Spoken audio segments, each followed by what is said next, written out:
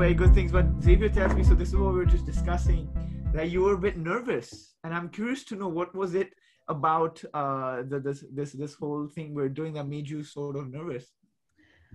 I think it's the idea of being recorded, and I think as someone, I was just talking to Xavier about this. Yeah, I think it's because I believe people's opinions can change, and you know, as someone who likes to think that they're quite open-minded, the opinions I have as a 23-year-old, you know, they might change in 20 years or so. So what are you talking about?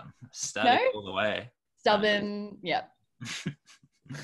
Yeah, we were talking about what was it, the panopticon effect? Yeah. Oh yeah. I think even I get very nervous being on camera and like just being put on the internet and stuff like that. And I've never that's why it took me so long to actually do something like this and do it freely. But it's something me and Xavier, I think, struggle with it as well.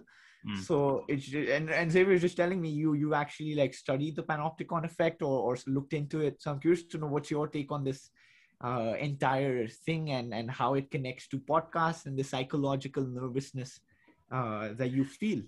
Okay, so applying the Bentham's panopticon theory to podcasts.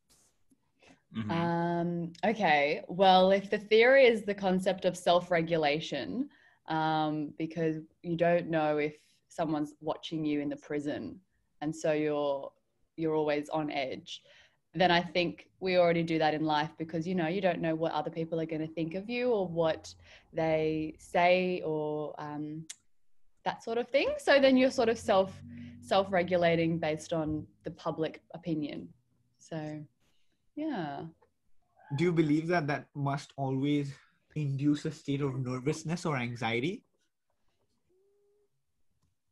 Not always. But I think it's ingrained in us from such an early age, the desire to fit in. You know, I was just talking to a friend about I'm starting a new job and just the micro social interactions that come with everyday life. I think it's, you want to fit in, you want to be part of the crowd, and it takes a lot of self-confidence in what you're trying to say, but also what you believe in to want to confidently stick your neck out, I think. What conclusion did you guys come to? Don't think we did. We were still exploring the idea and we thought maybe we'll ask you. Yeah, it's a work in progress, I think. But I obviously, like, it's quite an obscure thing to put yourself out there, like in a sense that, like, when you're doing a podcast and you're just having a conversation, because Shashwa and I we do a lot of devil's advocates, I guess, challenging each other, being like, well, why don't we just do this, like have normal conversations, but not record it? And then, like, what is the difference between that and like actually recording it, like the panopticon effect or like any other, just sort of being aware that you're being recorded and that there may be a chance that it can get released? Like, what are the impacts on that? But I think like what like we're trying to do here is like have the illusion where like the fourth wall isn't broken and try to maintain that conversational flow, because like I just context, like, you know how you, me, and Angela, Kate, we do our philosophical talks. I feel like that state of flow, or like that idea of like having those conversations and still having a lot of substance and a lot of intellectual like discourse, I think is like really sought for. And I feel like whether it's put online or it's kept offline, I think there is some value in just entertaining the idea of just discourse and debate and rigorous thinking, or even not, it doesn't have to be rigorous, but just like intellectually like challenging each other. I think that's kind of like the underlying purpose for these sort of conversations. But I think there's like a lot of ways we can go. Well, I see you're going to say something, Shasha. Yeah, and I mean, it goes to this idea of authenticity that we also try to bring to the space, which is like, yes, we want intellectualism, but at the same time, with that comes a degree of emotions that we bring into a space, even though we might try to like sound very intellectual and just only logical. There is emotions involved in any human interaction. And so how do we make sure that it's a sort of space that allows people to be free, to feel safe, to be authentic, and not allow this like, oh, well, I don't think this is in our control, but like how do we mitigate this effect of the panopticon that we start facing, where we're in this podcast and like, it's being recorded. So then could that turn the conversation less meaningful or reduce the amount of authenticity that comes into it, or not? So I don't know if you have any ideas on this, but if not, I had another question, which is, despite this panopticon effect of this feeling of nervousness, you still decided to come and have this conversation and put yourself out there. So I'm curious to know what motivated you to do this and what brings you here today. Well, for starters, I think I have an inherent interest in these kinds of conversations. As Xavier says, there is sort of a desire within a lot of people, I think, to discuss things more broadly. And because, it's very easy to read things on the internet, reading blogs, other people's opinions, but it's not until you engage in like a verbal conversation, I think, that you actually begin to articulate your own. So I think that was the first one. The second one, to get over the nervousness, I think it was just confidence in my own self, I think. For context, something that I was thinking about, not only like a sort of panopticon surveillance, self-regulation aspect, but I did one of my major essays in my law degree on cancel culture. And cancel culture is all about someone who said something, whether they deliberately meant it or not. It could just have been a flippant remark or something that hadn't been really articulated properly. And it's ended up biting them in the butt big time, where, lynch mob online, seeking to end that person's life, essentially. And so I think,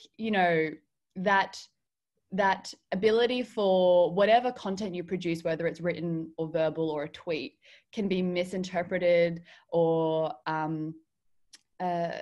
taken out of context or whatever the case may be. I think that was something that I was processing. But then I think I had enough confidence that, for starters, the audience here is quite educated, and it would be a very considered debate that is considerate of others and different opinions. But I think as well, I had enough confidence in myself that I wouldn't say anything wild, or who knows, I don't know. Xavier's given me a bit of a list of the topics, I don't know where this is gonna go. Yeah, who knows, it could say something crazy, but I think that's sort of what got me over the edge. And then also, I trust Xavier, so you don't think he'd throw me in the deep end. So two questions based off of that. One is that now that you've kind of spoken about the nervousness or kind of put it out there, did it make any psychological effect, or did it change the way you felt now that you've kind of just put it there? I think it's always good to communicate your emotions generally anyway, like whether you're going into a meeting and you're about to present and you say, look, I'm a little bit nervous. I think it gives people a window into the fact that you're a human. I think as well, like professionally myself, I'd like to think I put on a business hat and go into a room and want to ooze confidence and professionalism and an air of authority. But at the same time, that isn't really the emotions that I'm feeling or who I am necessarily. So I think being able to say I feel nervous, or I feel excited, or I feel apprehensive, helps people understand the context of what you're doing and why you're feeling that way. So they are more open-minded to hearing what you have to say, and also makes you a bit more relatable, I think. I also think that it kind of you're creating a space for yourself to experiment, and maybe there's a degree of mistake you can make because you've already put it out there. And so you allow yourself to be more free. And I see some people who do this. For example, Joe Rogan, he does this on his podcast by inviting all these intellectuals and talking about great stuff. But at the same time, when he gets accused of stuff, he'll also say, well, I'm just a comedian, guys. Don't take me so seriously. At the end of the day, my profession is a comedian.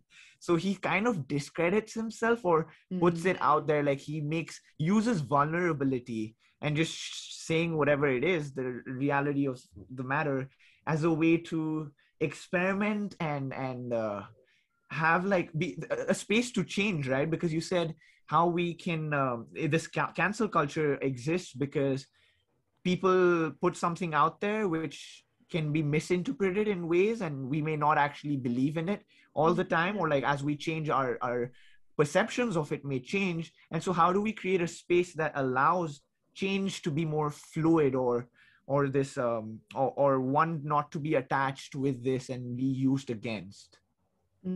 Well, I did want to mention something about Joe Rogan, the fact that you brought that up, because I do agree that like I have just mentioned, it's good to mention how you're feeling and sort of caveat what you're saying. But at the same time, as soon as you have quite a considerable platform, you do have a level of responsibility. So I know with someone like Joe Rogan, if he said something that was probably offensive to someone, it's not that he could simply discount it and say, well, I'm a comedian. I don't know where the line is. So I don't know if I'm to preempt your next question, but I don't know where that line is when you can say, I'm still an amateur philosopher, or I'm an amateur debater in this politics or whatever. And then when you transition to having a certain level of responsibility, but I don't think you can just simply discount it and throw your hand up and say, well, I'm just a comedian. But to answer your question about how to have these conversations freely. And I'd be interested to hear Xavier's opinion on this as well, seeing as though this is what you guys are both facilitating, essentially. But I think in order to have them, you need it to be very non-threatening, because I think something that puts people's hackles up is as soon as they feel like they're being attacked, or their opinion is being attacked, or their way of life, or their culture, or whatever it may be. And so I think the establishment of trust and respect is really, really important from the beginning. And that's why I think things like the internet is always going to fail when it comes to these sorts of discussions, because you're hidden behind the screen or a pseudonym. And so you don't have that interpersonal connection. And so therefore, whatever you're saying can be misinterpreted and not have that free discussion. And I think as well, I try and make myself do this with emails and stuff, you know, with like work emails, when people respond with like full stops a lot, and it's quite, and you're like, God, this person must hate me. But then it's always about assuming positive intent. I think it's like API is like what people throw around in like corporate, but like if you're assuming positive intent in everything that people are trying to say, then you're much more likely to be a more positive person and actually listen to what they're saying. But as soon as you're, you know, with me in the email, as soon as I'm like, oh my God, they've overused punctuation, or, you know, maybe because I handed in that thing a little bit late, they must already hate me. But if I'm assuming positive intent and just reading it as a factual document, as an email or a political opinion on Twitter, then I will be less inclined to be reactive and feel emotional about it. So yeah, but I think it would be hard to really properly establish a sort of respectful flow of communication. Yeah, there's a lot of overlap between this topic and a podcast we did previously with our friend Alex. So like Context Kate, we discussed how like there's like, in terms of like the education system, there's an issue of not feeling that safe space where you can actually make mistakes, and then from making mistakes you can learn. And it's often in like the initial stages of learning, like that embodying trust and communicating that to other people, where able to, once they're comfortable, then they understand that that's where the learning can start happening. Whereas if you're immediately start on the wrong foot, which is you crucify people for making mistakes, that can often lead to people being isolated or alienated or some other negative emotion. And I think Shasha would probably have a lot to say with this. He completed, I mean, I won't speak for you, Shasha, but you did a course on this thing called experiential learning, which is, it kind of talks about these principles of trust, establishing trust before you go through the learning process. Maybe you can talk a bit about that, Shasha, or maybe any other related points. Yeah, I mean, there's two very, very interesting points, or well, three of them that I want to know more about. But one connection I'd never thought of was trying to create a non-threatening space, but at the same time that allows one to have this economist mindset, where you said, Kate, you're not kind of like, the emotions aren't taking over. You're able to see things as they are for what they truly are. And that, I believe, is that sort of economist mindset where you're balanced and not distorted, right? So I never thought a non-threatening space could allow one to have that, but it sounds like somewhere it did allow it. So yeah, one of our goals is to create that space.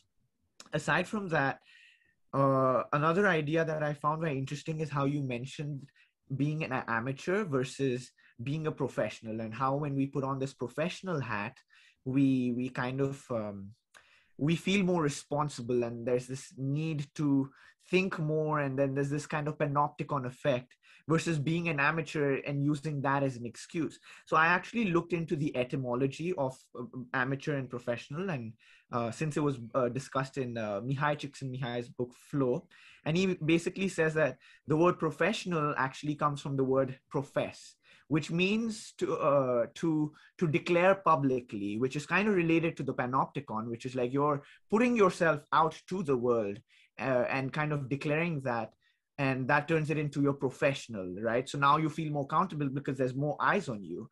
But at the same time, the word amateur, I believe, is so misunderstood, where it kind of has a sort of negative connotation, is that, oh, he's an amateur, he's not good at it. But the word amateur comes from the word amare, or I think it's basically to love in Latin, and to do something. So an amateur is actually for the love of doing something, whereas professional is to declare it. So I just find it quite interesting as how we distinguish what we love to do and condemn that as something that's amateur or negative, versus professional being like really good at it and only then kind of professing it or like saying it out into the public. So I'm curious to know how you see this. Like, do you see being an amateur or trying to do something you love, something separate as what you profess or do as an occupation, or something that you put yourself out there using? It's a good question. I personally don't have negative connotations towards the word amateur. I know objectively, like, there are the perception of inadequacy or not that good at it. But, you know, this podcast is, I guess, an amateur philosophical debate. And everyone starts off as amateur. I know, sorry, Xavier, I didn't mean to offend you. But yeah, I think, to what extent do I put my amateur things as my profession? Well, I think, you know, in society, we've sort of like built this infrastructure around becoming a professional. So whether it's a sports star, you're a professional when you represent the country or the state, or you're at the Olympics or whatever. And up until that point, you're still technically an amateur. And sort of in business as well, you might be really great with numbers and trading, but unless you're in investment banking, you're still just an amateur trader. And so really, I think I probably have been a little conditioned to the concept of professionalism. I don't think a lot of what I do, I've made my profession, but is that because I don't think I'm good at it? Or, sorry, apologies for the dog in the background. I think perhaps it's not because I don't think I'm good at it, but maybe it's just not a viable career path in my mind. Like, something I'm thinking of right now is I really love pottery, ceramics, and I think that's something that really interests me. But why haven't I made it my profession? Probably a host of other reasons, not because I don't think I can be a professional at it, but probably because, you know, parents don't think that's a viable career option. But yeah. That I just wanted to cut in because that brings us to a question, which is what is considered a viable option? And I think, like what you were saying, Kate, it's often a condition that we live the way that we do, whether that's like we feel the need to get a particular job, or feel like you have to graduate at a particular time, or like you have to get your driver's license at a particular age. There's certain things that we do that are not necessarily because of our own will, our own voluntary action, our own need, but rather the condition that we live in. And I think it's a really interesting question about what can we consider a viable option. I suppose there's obviously like a host of like practical and pragmatic responses to like why not be a pottery person? I don't know what you call it, professional ceramicist. A ceramicist, yeah. Why not be a ceramicist versus why not be, I don't know, like a lawyer, for example? I guess like one is like financial, one is like, I guess, I don't know, some other reasons. But then obviously there's probably like the philosophical questions, which is like, what is the profession and what should be your life's duty? And this, I just wanted to touch on this really quickly. I'm reading this book called How Proust Can Change Your Life. It's by Marcel. It's On the Life of Marcel Proust by Alain de Botton. He's like, I've read like all of his books. I know Kate probably's heard me talk a lot about him, but he talks about his history is very interesting. For those who don't know, he's a literary writer, and he grew up in a family where his father was a very well-renowned doctor, and his father came out with, like, I guess the first medical self-help book where he showed women how to do certain exercises to help their back aid. Like, this is like about a century ago. Anyways, his father was really well-renowned and everyone loved him. However, Proust, Marcel Proust, his son, he was not interested in anything that you would consider conventional career. He tried to be a lawyer, but he didn't like that. He tried to be a doctor. He didn't like that. And he just wanted to read every day. And that's all he wanted to do. And I think there was a quote, it's saying, only if I could dedicate the amount of hours I dedicate to my books to what my father does to his profession, something along those lines. I'm paraphrasing, but it's really interesting because these ideas are things that have been brought up even a century ago. And I'm sure even way before that. But I guess I just wanted to comment that these are very difficult questions, and it's worth maybe having a discussion like that. I also see that this could be thought of from an economic standpoint. So you kind of brought about socially what's accepted and not, and what we're conditioned to believe that this can be a career or a profession and this cannot, and it must just be some kind of a hobby or passion that you are an amateur at, right? And then there's the philosophical aspects of it that you mentioned, Xavier, but then there's also the economic aspects of it. And this is like the trying to like take a more transdisciplinary view on things, which is that I believe that our economic systems is created on a sort of value system that is not valuing some of the things that could be objectively valuable to society, but our economic system just doesn't take it into account. And so those become non-viable options, right? Like maybe starting an NGO or nonprofit, at least in my culture, they say like, in my family, they say that, oh, maybe that's probably not the best way to go because it's not such a secure job. You're going to end up probably being a very poor person, whereas the job actually is doing a lot of good to society, but our economic system doesn't reward that. Whereas there's careers like banking and finance, which are great, but then there's a lot of malicious things that happen, which may not actually objectively contribute to society, where it might actually cause more damage, and yet they end up having much more monetary rewards compared to the people who are probably doing much better for society. So it's just like a question of economics and our the system that we have that don't allow it to do so.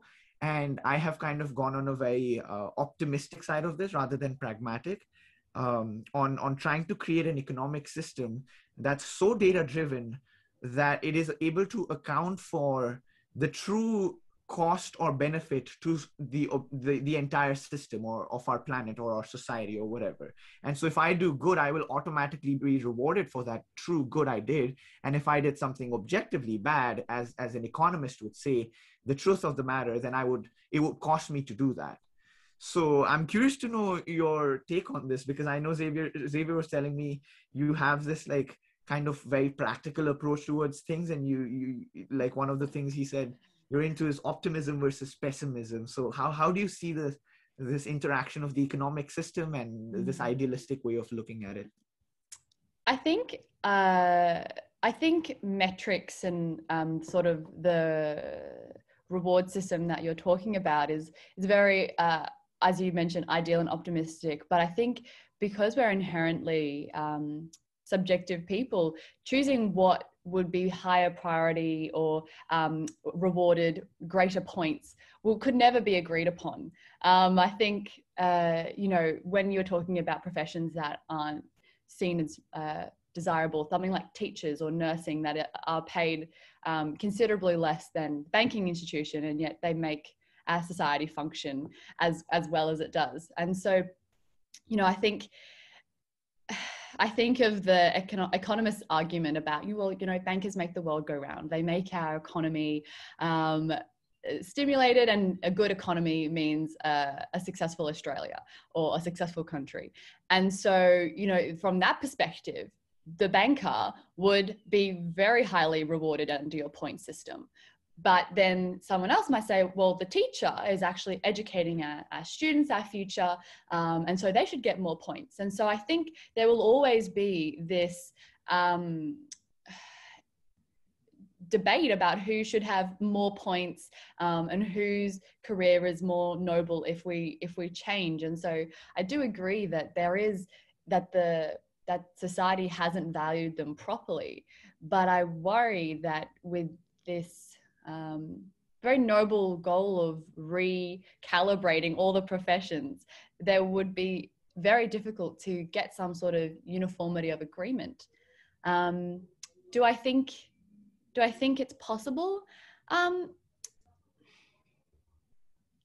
don't know. I think, as Xavier probably mentioned, I'm quite cynical. I do try and look at the positive, but I am a bit pessimistic. And I think we are globally seeing the decline in unions, and something like teachers and nurses and builders, all the influence of those unions, at least in Australia particularly, are decreasing.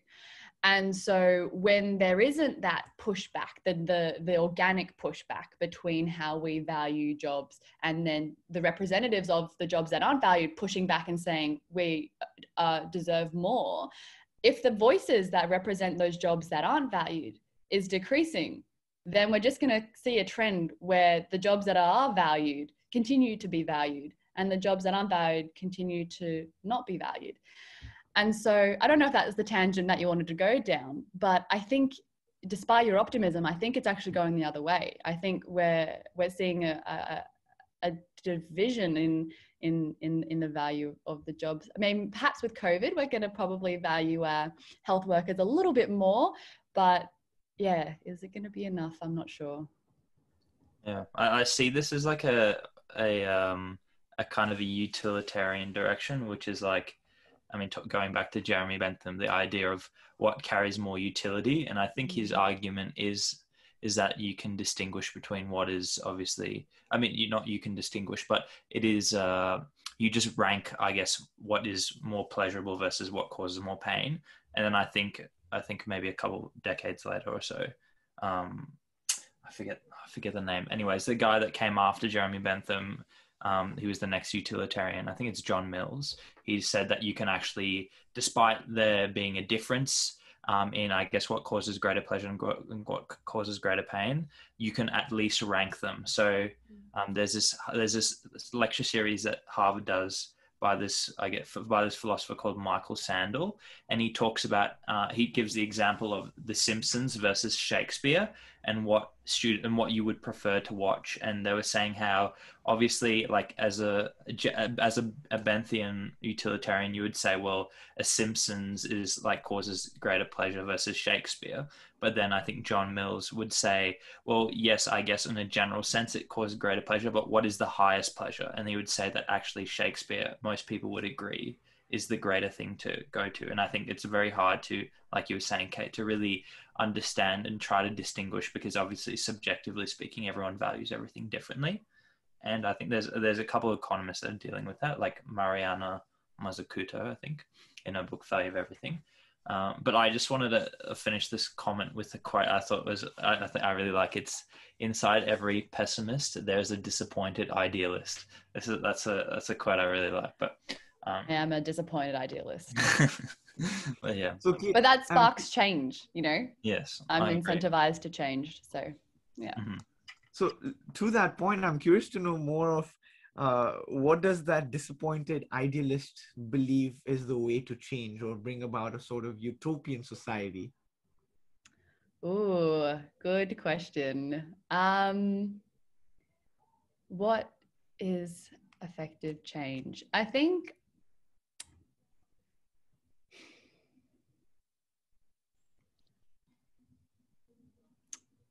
it does start from the root level at the bottom of the tree and works its way up.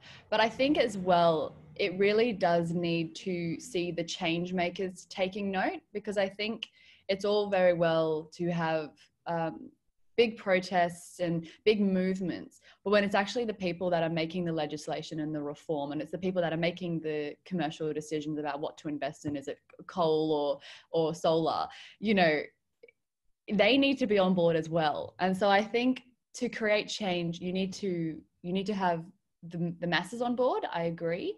But the masses are always ahead of the decision makers. I think we've seen that in history as well. You know, the decision makers always dig in their heels, and it takes a lot for them to be willing to change the status quo. So I think for me, where I see the change, that the coming over the apex would be the decision makers making the change, whether that is, you know, providing them with the economical argument, or whether it is putting considerable political pressure on them. But yeah, I think that's really what, I mean, we could go through multiple examples, whether it be Indigenous recognition in Australia, or it could be environmental and climate change. You know, the numbers are there population wise, but the decision makers are still digging their feet in. And so I think that's really where change happens, is when it's finally demonstrated in the democratic way or the commercial way. It's very interesting you bring up this idea of kind of the decision makers, which is basically the leaders of our country, the policy makers of a state that kind of bring about the change, right?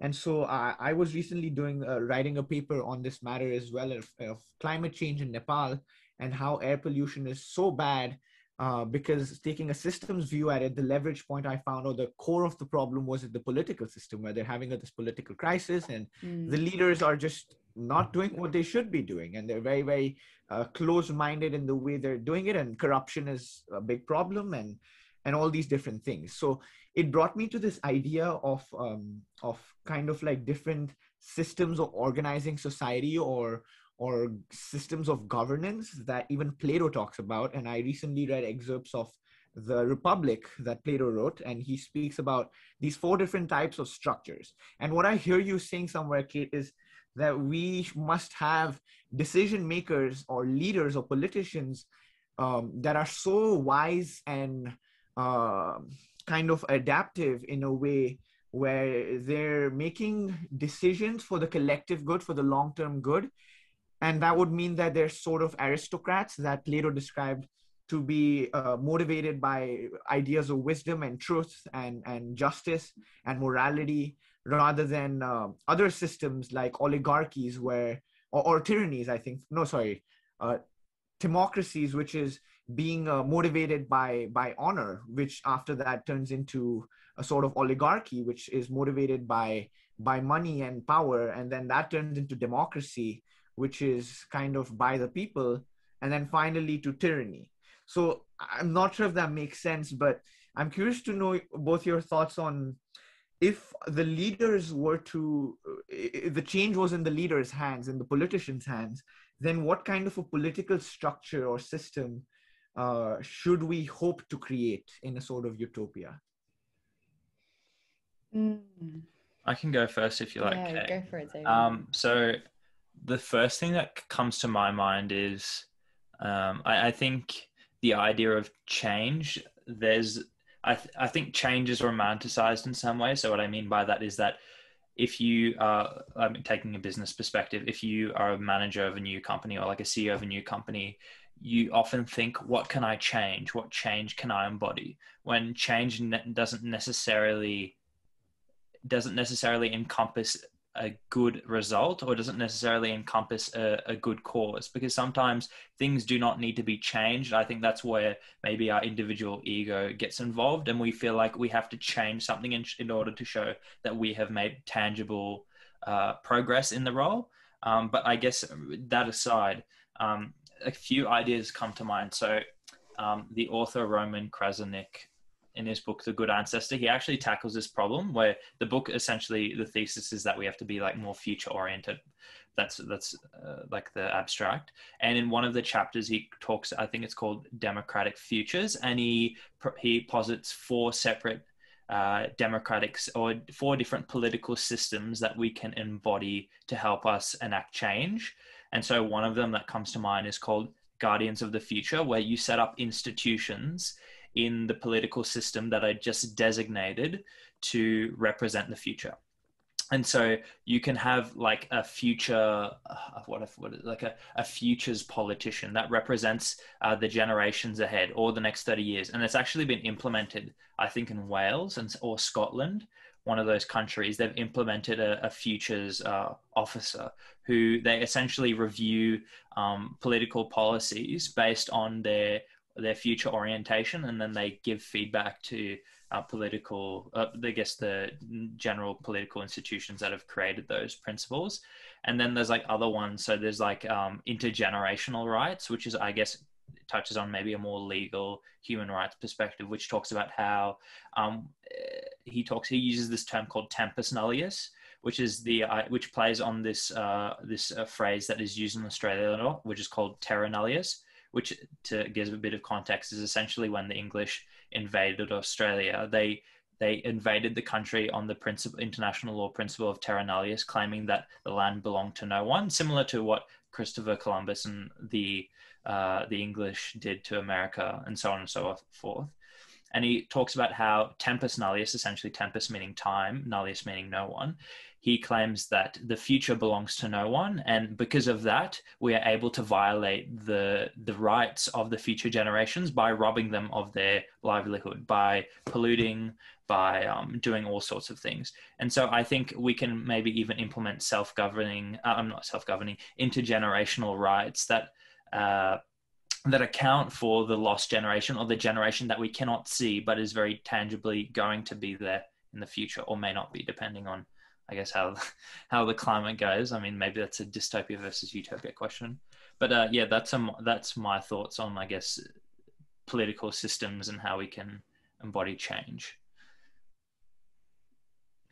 Yeah, very interesting. I think that's really, really, really, really good ideas, actually, ones I haven't heard of, but, got to represent the inner cynic within me. I think it was very interesting, Shashi, saying about how one of the 4 potential political pillars is the pursuit of knowledge. And I think we're currently seeing a massive, science skepticism, particularly with vaccinations and COVID, even political skepticism. We're seeing a massive questioning of authority at the moment, questioning the legitimacy. And in fact, it's very interesting that we have just talked about the concept of amateur and professional.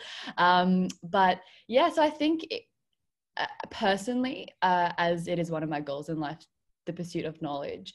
But I think it is massively against the trend of the way that the world is going at the moment. And so I think whilst it might be an ideal approach to govern the world according to what knowledge indicates as the best approach for the most parties or most stakeholders, I think it really isn't happening, and I think that's quite sad. So I think really when this concept of the guardians of the future, as you were just mentioning, Xavier, and intergenerational rights, to me they're no-brainers. But I think just to comment on the political climate of the world and this increase in nationalism and skepticism, I think it really is gonna buck the trend, because right now we're seeing policies based on right here, right now, very individualistic mindset. And so that's why I think when you last brought up in one of our previous conversations, Ava, about the good ancestor, and we're talking about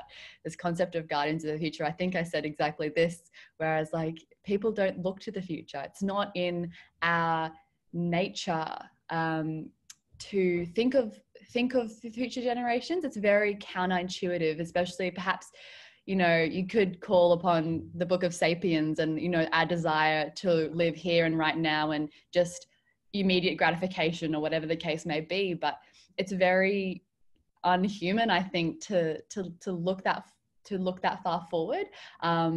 And so I think it would take a lot to really change that mindset and make people understand why you are making these decisions for the long term. I think, back in the Romans and the Greeks, of course, the pursuit of knowledge was so desired because there was such little knowledge to begin with. But now that we feel like the knowledge is at our fingertips and that I can have a comment on what vaccine I think is the best one for my body without having any medical degree, I think it's a completely different mindset. So to change that would be would take a very strong person, or a few years perhaps. So just to clarify one thing, you said that there's this like skepticism in people, and you brought up this example of questioning the vaccine. Are you referring to this new sort of culture as a sort of anti-intellectual culture? Is that what you're referring to? Definitely.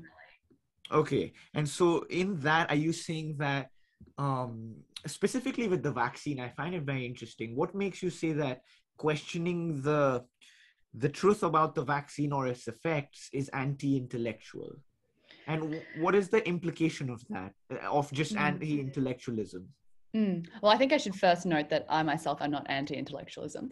But I think why questioning the vaccine is anti-intellectualism is because if you pare it all back, the vaccine is produced by scientists with years of research and precedent of studies that they have built upon the backs of that to generate a possible vaccine to address the coronavirus.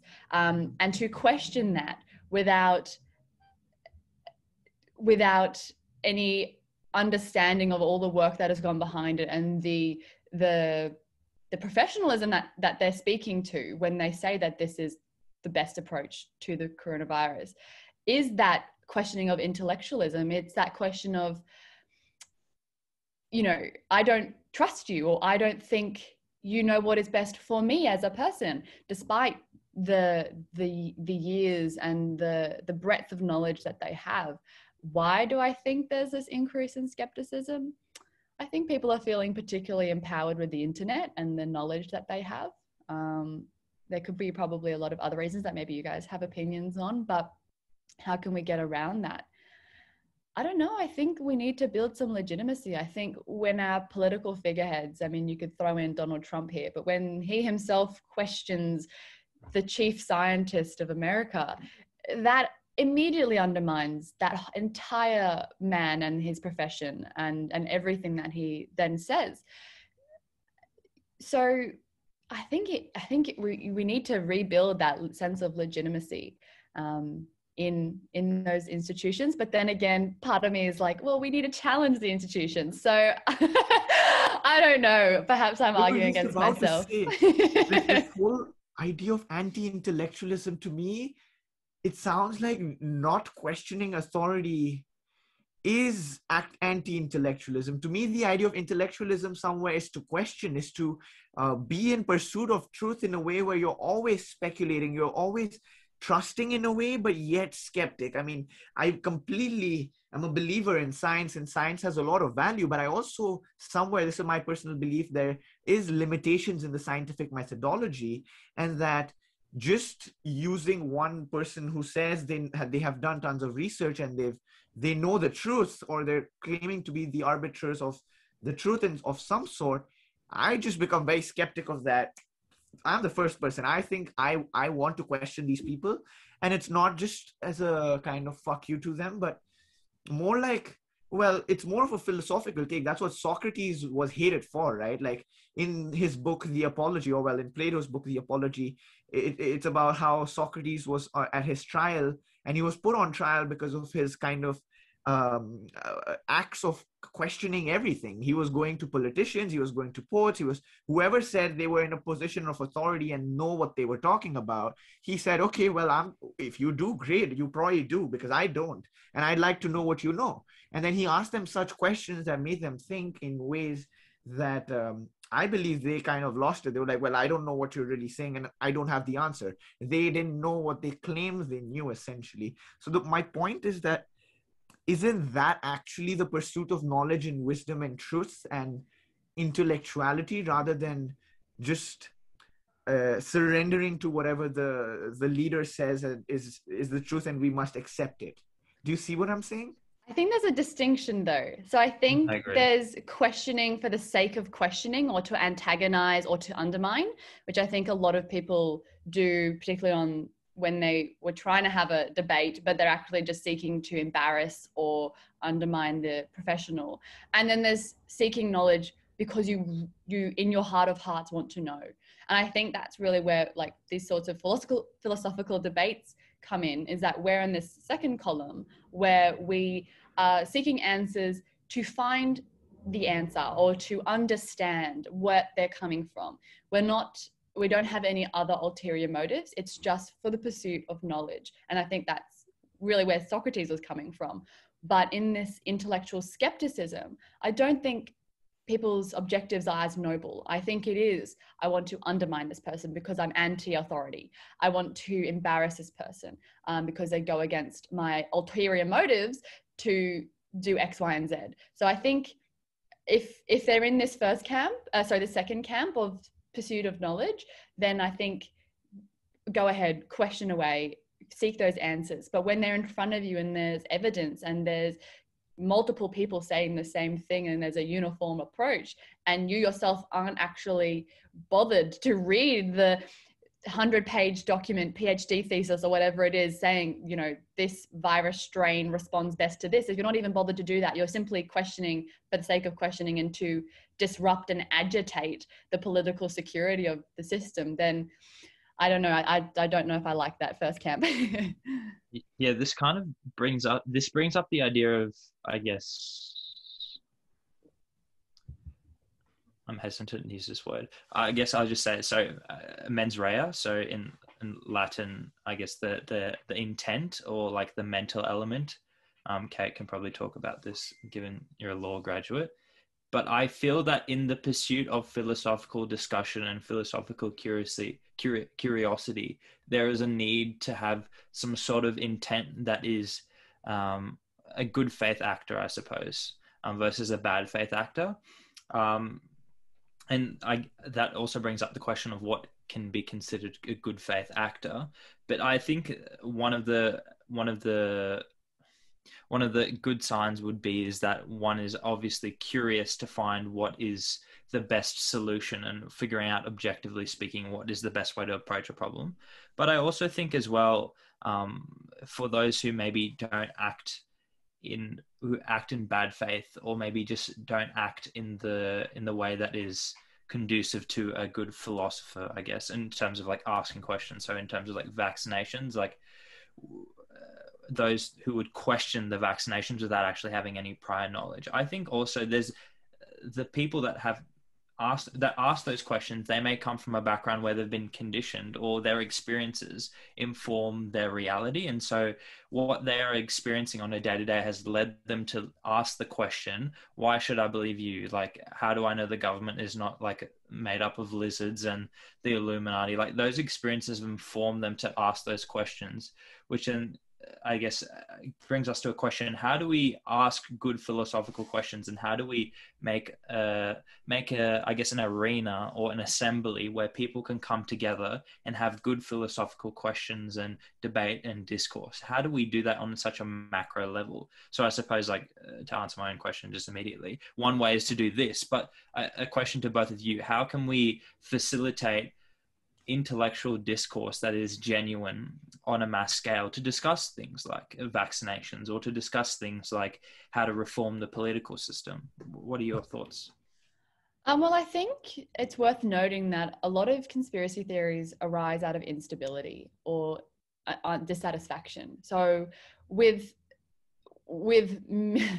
lower class Americans questioning, you know, is Donald Trump our savior, and is he going to address all the lizards in the White House? That comes from a place not because they are automatically questioning authority, but it's because they're not happy with the situation that they're in.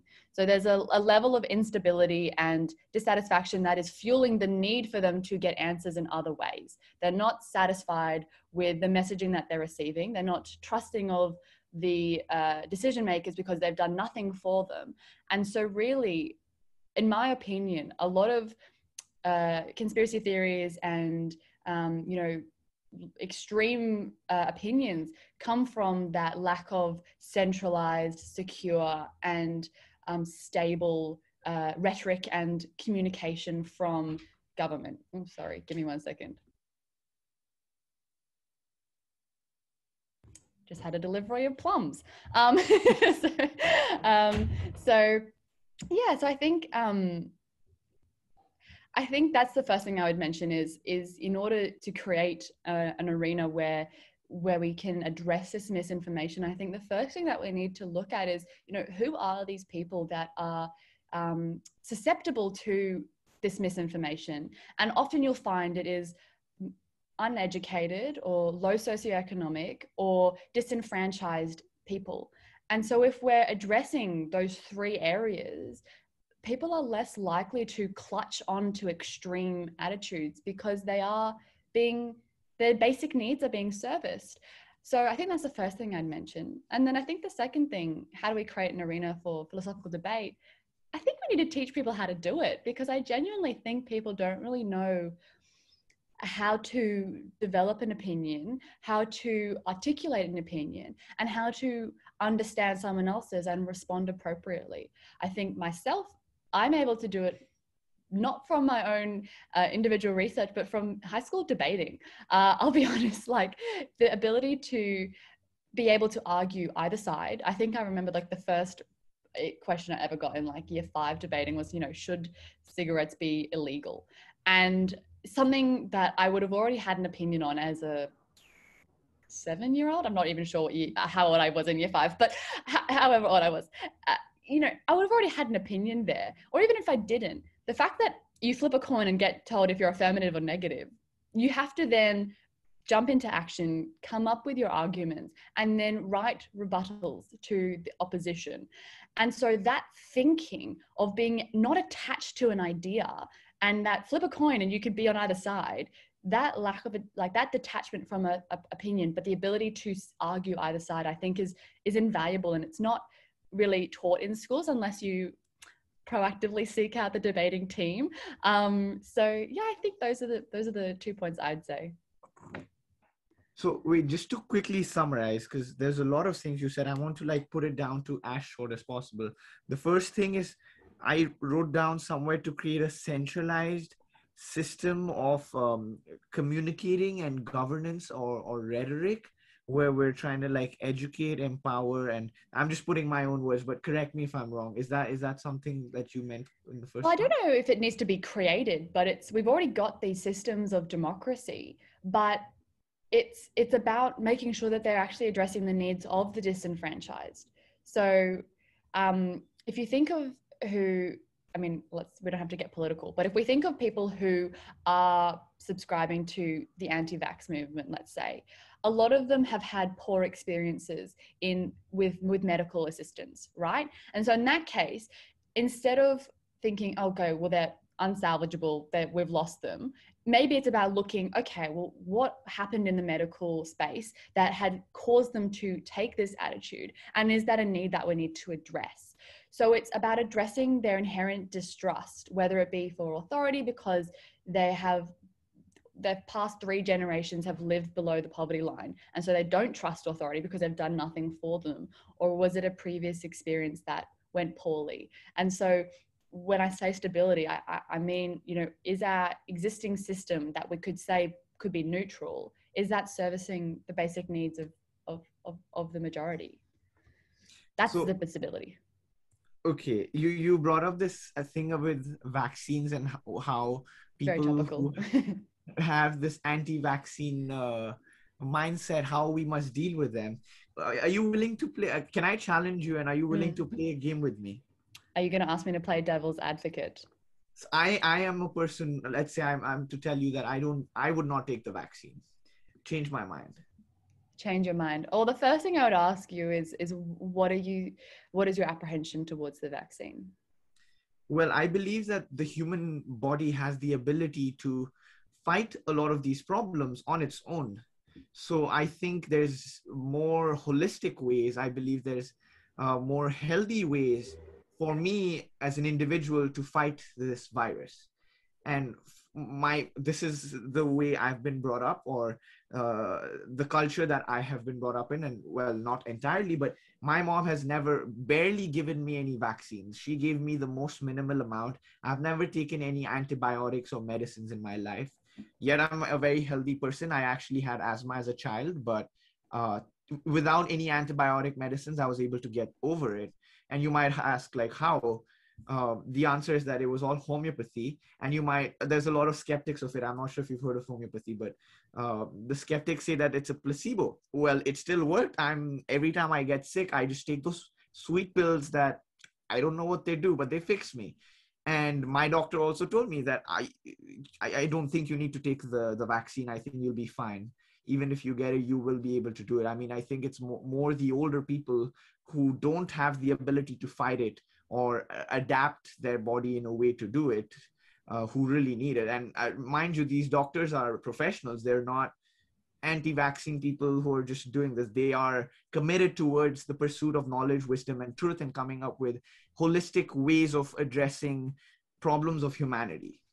So that's my response. You've raised a few points there. I think the first thing I would mention is I'd be curious, and obviously you don't have to role play this if you don't want to, but I'd be curious to understand what you were basing your opinion on, because I would posit that there are dozens of international science teams, not just associated with one democracy or one dictator or one political agenda, all working towards and collaborating on one or two key vaccines. And so there is this multinational approach towards this global issue. And so never before have we seen such collaboration, such desire, and such quantity of individual scientists supporting the one method of addressing the situation.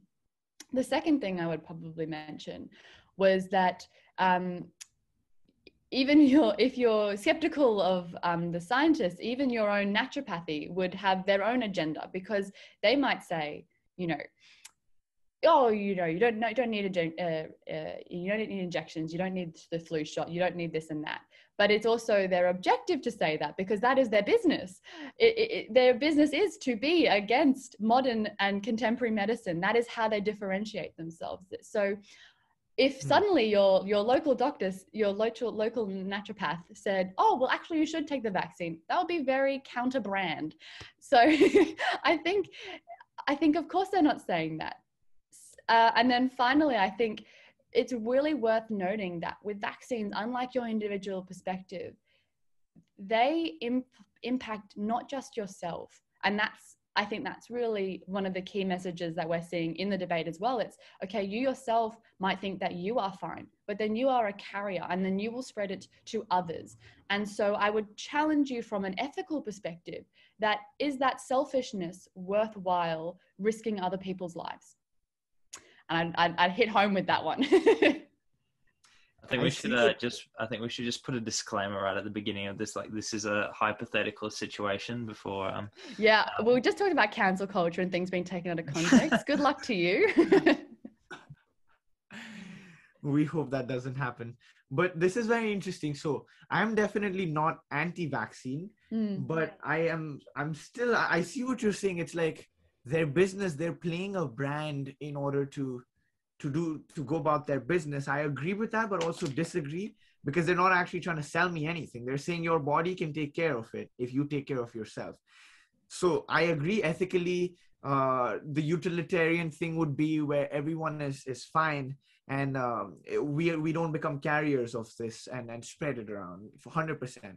But I also believe that vaccines are kind of like this short-term solution, or maybe it's not that short-term, but what I mean is, like, just like how there's acorns versus marshmallows that me and Xavier discussed in our first podcast, there's also vitamins versus antibiotics, which is, vitamins are things that you do to stay healthy so that you don't actually have to go through this problem of taking these vaccines or antibiotics or things like that to, like, cover this wound up. But you in itself are healthy from before so that you never get to this problem. I think somewhere I'm a little bit like not a fan of this vaccine, because I believe that we should never have got to this stage where we have to develop a sort of vaccine to combat this. I think this disease that we have is a reflection of not just how poor our I don't know what system. I mean, it's all the systems, our economic, our political, our education. It's broken in a way where this kind of imbalance or this kind of chaos had to come about to bring about a sort of change. But if we had systems in society that were kind of like vitamins that kept people healthy from before, that allowed people to make better decisions, to be more free, to be in the pursuit of the truth, then I believe that we would not need to come to the situation where we need to develop vaccines to cover up this thing. But I completely agree. This is amazing how people are coming together, collaborating, try to unitize their knowledge, their research to do something greater for humanity. So it's like, I see what you're saying. But There's a challenge with your reasoning. So I do agree. In an ideal world, and maybe this is the difference between a skeptic and an idealist. Or I'm pointing to you on my right because that's where you are on my screen. But it penalizes those that are already there. So sure, if we had these systems in place, that would be great. But to now say, I'm not going to take the vaccine because we should have done a better job historically, means that all those low socioeconomic people, all those people who have maybe obesity or existing medical conditions or anything that predisposes them to more likely dying from COVID, we're penalizing them because we're saying, well, you should have popped some vitamins. And so yes, it is an indictment on our society that we let it get this bad, but to say, well, too bad, so sad, survival of the fittest means that all those people will perish. And that is a penalty that is so grave. And the fact that we have modern medicine that will address this, sure, I do agree that it shouldn't have gotten to this stage. But that, you could blame capitalism, you could blame democracy even, but the fact that there are these people who, not by necessarily their own decisions, are in these dire circumstances, I don't think it's just that they be penalized for that. What do you think, Xavier? Yeah, no, I think I see a bit of a tension. So I see what you're saying, Shashwat, and I see what you're saying, Kate. So I just to paraphrase everything, just to make sure I understand. So Shashwat, you're essentially saying that the reason that you feel resistant to the idea of a COVID vaccine is because the systems that are in place were at a suboptimal point where it led to the collapse, or it led to events that were not ideal. And so the current circumstances surrounding COVID and everything are essentially out of control, and this could have been resolved through better systems. And then, Kate, you were saying that obviously we can point the finger at many things. Obviously, it could be like capitalist, like why do we value certain things? Why can't we just make vaccines free? Why, or like some other issues that we can point at, like why is our political figures incompetent, etc., etc. I see here I think a point of reconciliation, which is similar to what we were saying before, to bring it back to the initial point of a safe space. I think because we have a tendency to assign blame to things just because it's human nature. I think what you're doing, Shashwat, not to put you on to roast you or anything. I think by saying that this is the problem, this should have been fixed, we are being disingenuous to our earlier claim of being being accepting of the current circumstances and figuring out processes to fix them, as opposed to blaming them and then making them feel bad. So like if we look at this in like a much narrower scope, like in a classroom, if someone misspells cat, you don't say you're an idiot, how come you didn't do that? You have to facilitate that safe space for learning. And I think COVID and like the events that led after that this is an opportunity for us to really grab, I guess, our institutions by the neck and be like, look, this is happening. How can we improve these things? This is not to say that that because of you, the political system, or you, the education system, or you, the medical system, you are to blame, but it's to figure out how can we make things better? How do we refine the processes that help us lead to more optimal outcomes, or outcomes that lead us to attain higher knowledge and attain greater knowledge and attain just a better understanding of how things work. So I just wanted to comment on that. But this brings me to a question I think I would really like to know from UK. And I know Shashwat mentioned his idea before. Something that we like to do, obviously the podcast is called Utopias Now. And so we like to dream a lot. We like to think how could things be done better? But coming from, I guess, a self-proclaimed pessimist or a cynic, I'd be very interested to see what your thoughts were on a utopia. And this could be a single idea. It could be reforming the educational system, or it could be very big picture. But what were your thoughts on a utopian idea or a utopian world that you would like to see? As in what that would look like?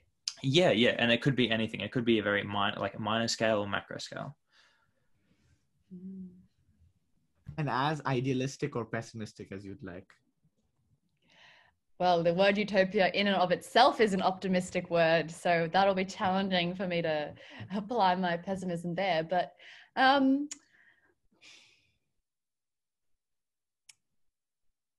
yeah.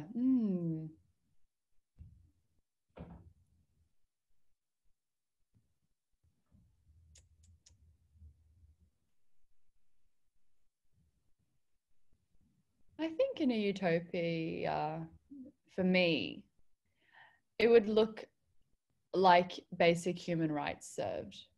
So I think, we've had the UN Declaration of Human Rights for a number of decades now, but a lot of them still have not been addressed.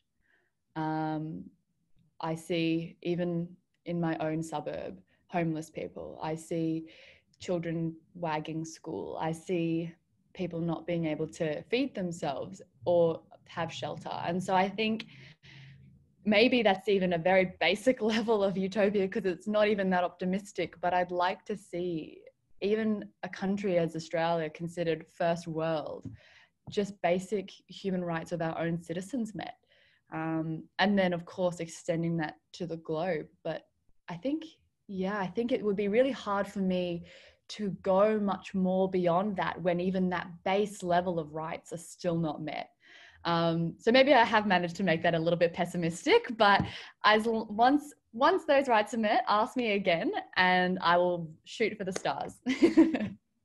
So a quick follow-up I have on this is quite interesting. You speak about human rights, and it connects to the story that you kind of mentioned, that you're doing law as a profession, right? So I'm curious to know, what was it that motivated you to do law, and how that connects to this your perception of a utopia, or trying to like bring about this basic human rights that serve society, or is a basis of creating a utopia? It's a good question. I'm actually not following the law career pursuit. I've finished my law degree. I have yet to receive a piece of paper, but I have finished all my subjects and assignments. Why I studied law, I think I'm, generally interested in the ability to argue both sides, the pursuit of legal knowledge. I think, law is a real bedrock of our society, and so I find it inherently interesting. Why human rights? Well, interestingly enough, when studying international law and human rights in my law degree, I actually became incredibly disenfranchised and more cynical, because I find it so disheartening, and from an individual level, the ability to make change from a human rights lawyer perspective is at least in my opinion very unsatisfactory to myself. I know a lot of more noble, more intelligent, more aspirational people can commit their lives to humanitarian law, whether that be prosecuting in the Rwandan genocide, or perhaps it is in diplomacy. But I don't know, I found it really, really hard to see the kinds of tangible change that I need as an individual, the self-satisfaction from. So I did put that on the back burner, and I'm about to start entering in the consulting profession into business and strategy, because I've recently sort of realized that a lot of real change is coming from commercial or from the business side of things. So as we mentioned earlier in the podcast, our politicians and our decision makers are digging in their heels, but things like marriage equality, the environment, Indigenous recognition, a lot of our big corporate companies are actually making those decisions years in advance, if not decades in advance, to the governments with which countries they reside. So whether it is my lifelong profession, I do question, but I do think that the tools that I'll get and the ability to understand and problem solve that I do get from consulting, I aspire and hope will help me be able to solve these problems, because right now they're too big for me. And I already have this question of whether or not, you know, is one woman enough? But I'd like to think that with a few years in industry, perhaps I might have at least some idea of an approach. It's quite interesting you say consulting, because actually even I'm very interested in it, and I know even Xavier is, and I like the mindset that consultants have to kind of use these frameworks and techniques and tools that can be used of systematically thinking about stuff and approaching things to solve problems that we have in society that are quite complex. And I also really resonated with what you said, that our corporations do have a lot of power to bring about change as well. And so I'm curious to know whether you see a connection between corporations and how consulting helps corporations grow and make better decisions, essentially, and how that can impact this sort of becoming of utopia, or this sort of bringing about a better system of human rights, or fulfilling these basic social needs that you kind of mentioned just before. Do you see a bridge between these two, and how law plays a role in that, I guess? Well, I think the bridge is not simply an arc. I think the bridge is some sort of spiral, sort of nebulous floating thing. But I think with corporate, I think it's undeniable that the lobbying effects that corporate has on government is undeniable. And the fact that when, I think a lot of the time, decision makers in the governmental sense are very apprehensive and need a lot of assurance that this is the right decision before they make a decision. But by seeing lots of established corporations around them making similar decisions, that is affirmation that that is the right decision to make. And so I think perhaps it's a long bow to draw, but by having decisions, setting the example and creating the culture that you want to see in the world, that will then have flow-on effects and subsequently influence those decision makers. But it can even be on a small scale. I mean, even something like gender. I've worked in a few workplaces where they have predominantly been female, and seeing women in power and in leadership in government, in corporate, that is slowly but surely and incrementally being seeping into government as well. And so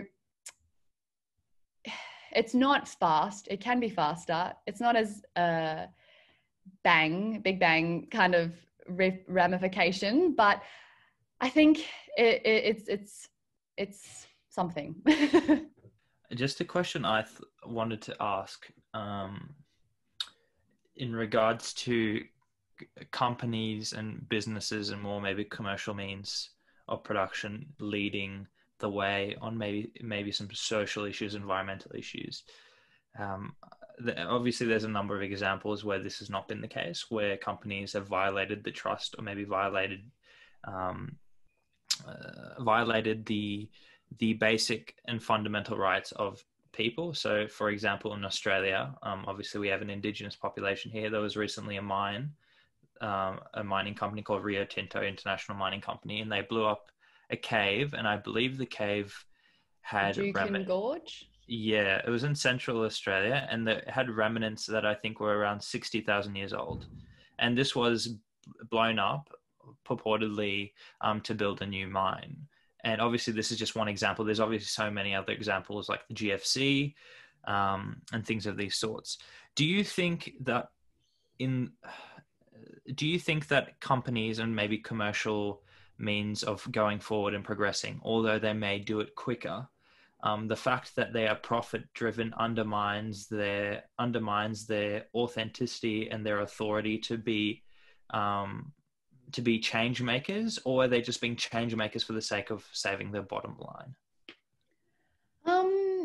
I think there will always be that commerciality with all, if not most, decisions. But I think where it's happening is that companies, yes, are financial institutions, but they also have shareholders, at least the big ones.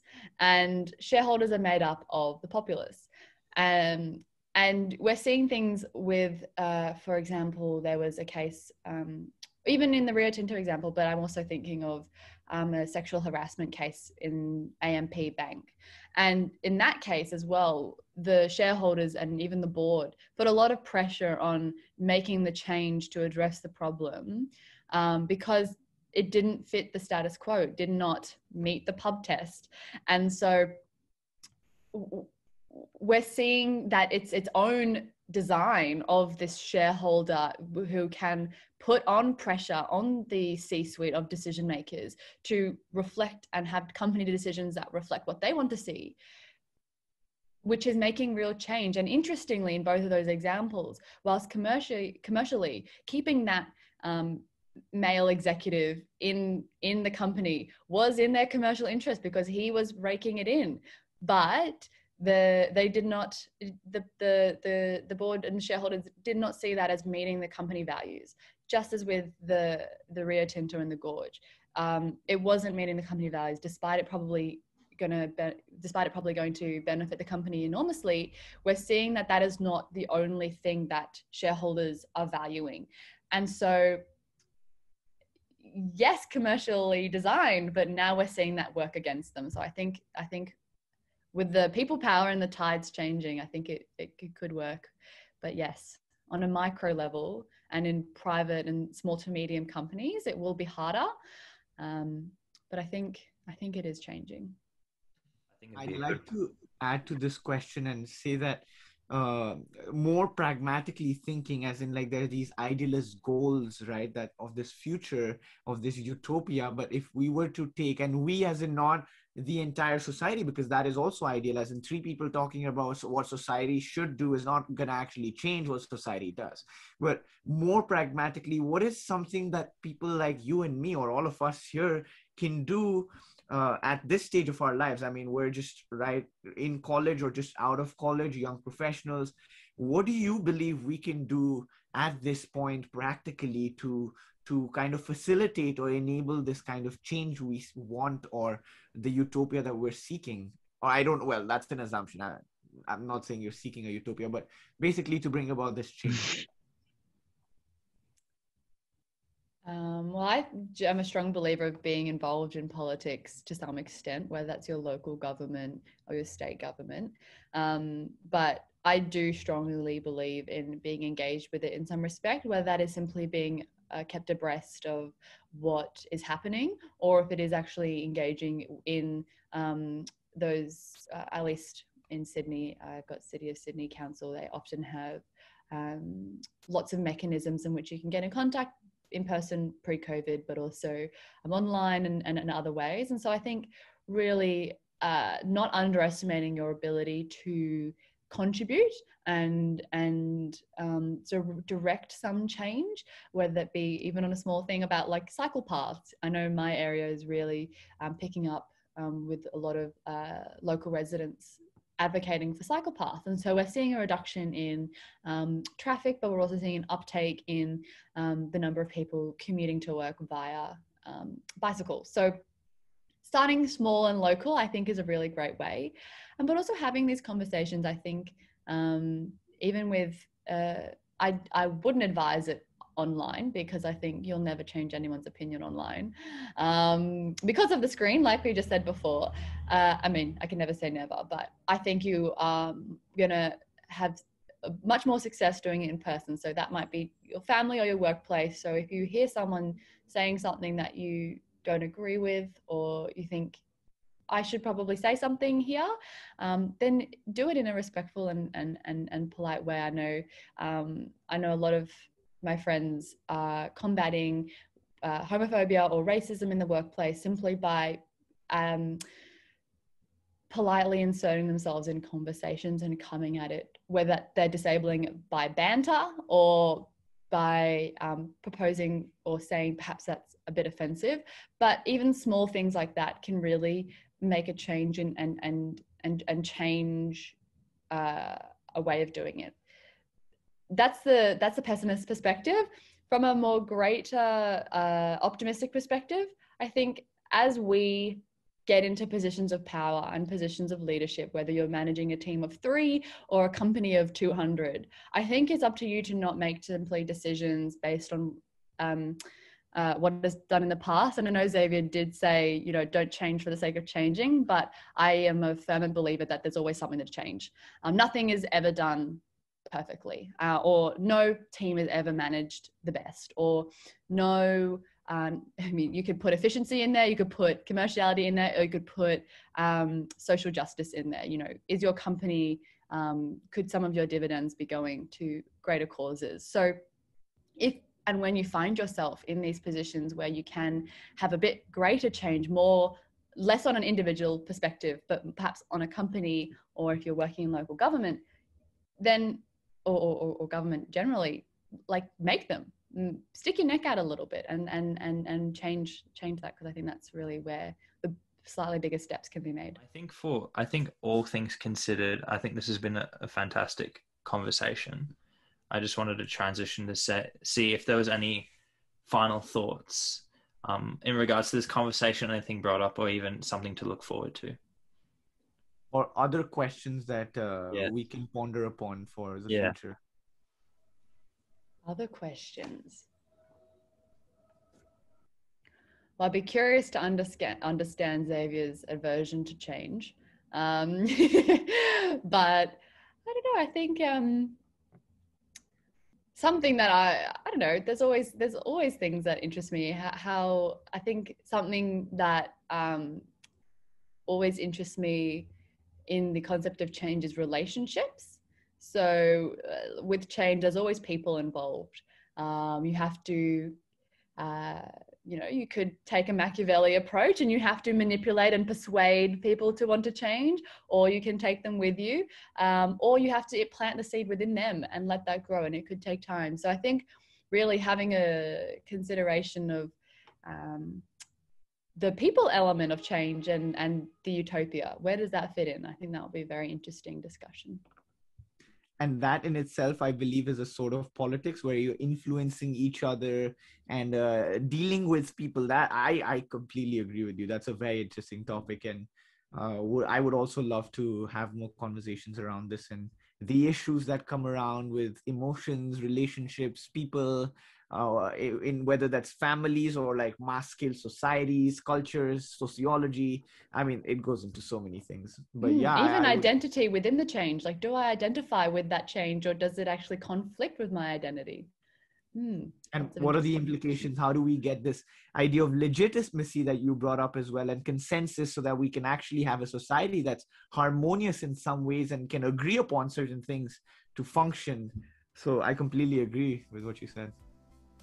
I think this is a good place to wrap up. And I think the quote that comes to mind is a quote from Socrates, and it relates to safe spaces, and it also relates to all these topics that we've talked about establishing a community or like a group where you can discuss these sort of things, which is, the quote is, education is the kindling of a flame, not the filling of a vessel, which I think is a great way to encapsulate how we must arouse curiosity in order to be respectfully curious about how to challenge things and how to maybe change things or not change things, depending on how you see it. But I think this has been great. Thank you for coming on, by the way, Kate. No, thank you. This is awesome. Good discussions have been had. Thoughts will continue to develop in my brain long after this recording is over.